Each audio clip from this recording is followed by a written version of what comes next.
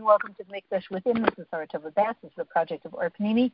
Okay, today I was sitting in someone's house next to the refrigerator, and when she opened the door, I was gifted with a generous spray of pickle juice from the pickle jar that fell out of her refrigerator, and I got a lot of it, so that I got I now have pickle juice perfume.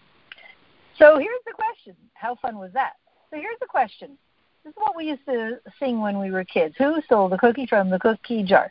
So here's the question. If you're going to do the kids song, who spilled the pickle from the pickle jar? Was it you, number one? Who, me? Yes, you. Couldn't be. Then who? Number two. So who was it that spilled the pickle from the pickle jar? Was it me? Was it you? Who messed up? The truth is that Hashem must have decided that the beginning of my new shlichus in life starts with this magnificent moment of pickle juice perfume, the beginning of a whole new shlichus. And the journey is unpredictably exciting. Who knows what will come from this? That's the truth. It's called officially Hashgacha Pratit. That's the truth. So here's the question. How do our kids feel about that? You know, that idea. Who did this? You did it. I did it. You shouldn't have done it. You should have. Why were you sitting next to the refrigerator? Why didn't you have a proper lid on the pickles? Why did you put it there? Why weren't you more careful? Why weren't you? Why? Checking. It's called bedika. Checking. Who did it? Who did it? Why did you do it? You shouldn't have done it. You shouldn't have. So let's look at a little detail of the Beis Hamikdash. When we look at the first, the beginning, the front of the Beis Hamikdash, we come to the Ezras Nashim, the women's courtyard. And in the women's courtyard, there are actually 4 chambers in each corner. And they have no roof on them. Each one is an unroofed chamber. One of the chambers in the northeast corner is called the Lishkas HaEitzim, the woodshed chamber. What was this wood? Because wood was needed for the Mizbeach, for the altar, and for heating the quarters of the Kohanim. So they stored the wood here in this chamber, and the Kohanim would sit and check the wood in this room, and they would disqualify the twigs and branches that were infested with worms or insects or in any other way unfit to be used on the Mizbeach. So there they were sitting and checking. Is this fit? Is it not? They were doing a very unique bedika. Is it infested? Is it bad? Is it wormy? Is it not? Is it good? Is it bad? Is it wormy? Is it not? And that reminds me of what I just spoke about, that idea of bedika. Did you do it? Did I do it? Who did it? Is it fit? Is it good? Is it bad? Is it good? Is it bad? You shouldn't have been sitting there. You should have been sitting there. You should have been more careful. Watch how you open the fridge. Use proper lids. Why did you have the wrong size lid on the? Who did it? You shouldn't have done it. Yada da da da da da. You know, you can play a whole.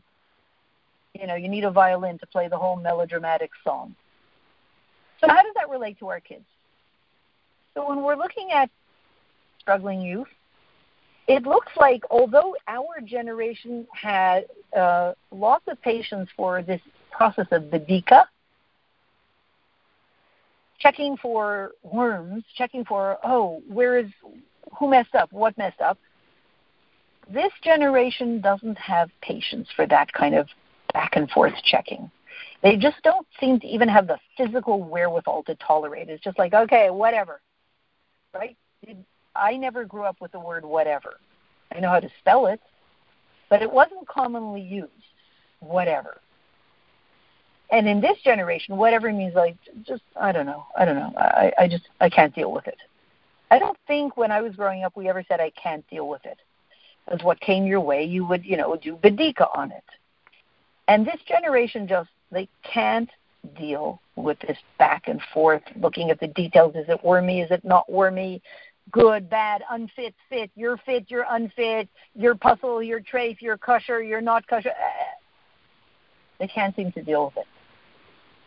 So what? And it is what it is. Somehow from above, the same Hashem who decided that I needed pickle juice spray on me as the first moment in my new shlichus in the world, as the opening ceremony for this magnificent new unpredictable shlichus, because we have no idea where the journey will take me from this pickle juice moment and on, that same Hashem somehow created the next generation with not much patience, right? They say when somebody looks at a website or they look at anything that they have to read, they have about a 7-second attention span. Pretty short. 7-second attention span, and then they're on to the next thing. They don't have the wherewithal. So what's our job? Number one, to recognize it might not even be their fault. You know, what's wrong with you? Why can't you? We did it. Why can't you? We did it. Why can't you? We do bedika, intense bedika on things. Is it fit? Is it not fit? Why can't you? What's wrong with you? They're made of different stuff. Number one, it's important for us to recognize that. Number two, it's called, what do they call it in the world of Chabad? Chabad light, from light. What does it mean from light?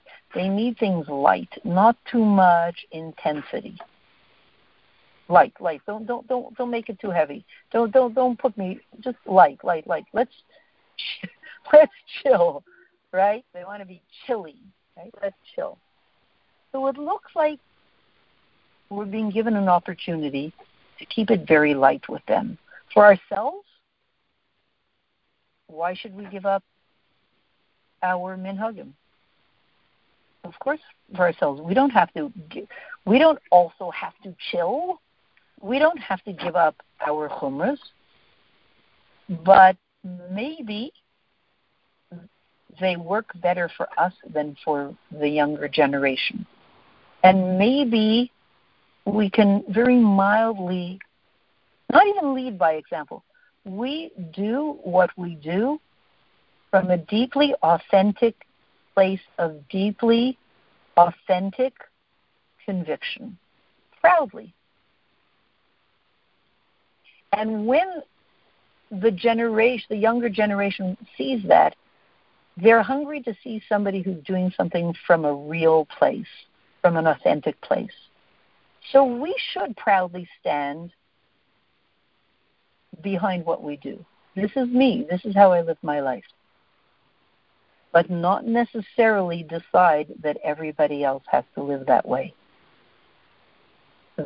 For them, it could be a lighter way. This is my way. That can be your way.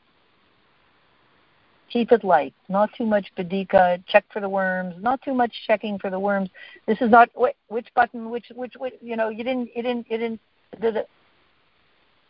Do that. Stand proudly in it for ourselves.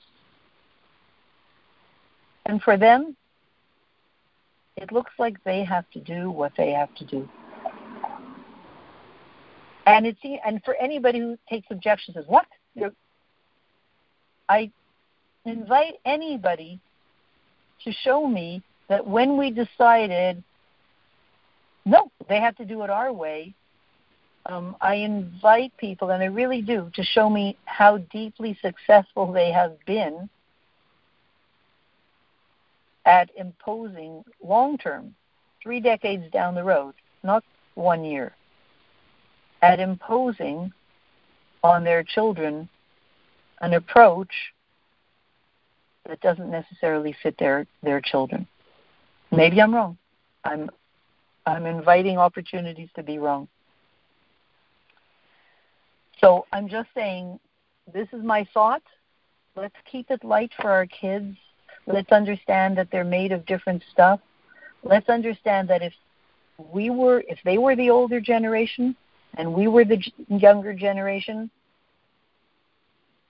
it would be good for us to have enough humility to realize that we have no idea how we would be doing if we got to exchange places. We have no idea. And surely by understanding that everybody has their approach and everybody will get there in the end, we will be zeicha to that spray of pickle juice. We will be zeicha to see the true leadership of this generation emerge in a way that's deeply holy, deeply influential, deeply luminous, lichtig.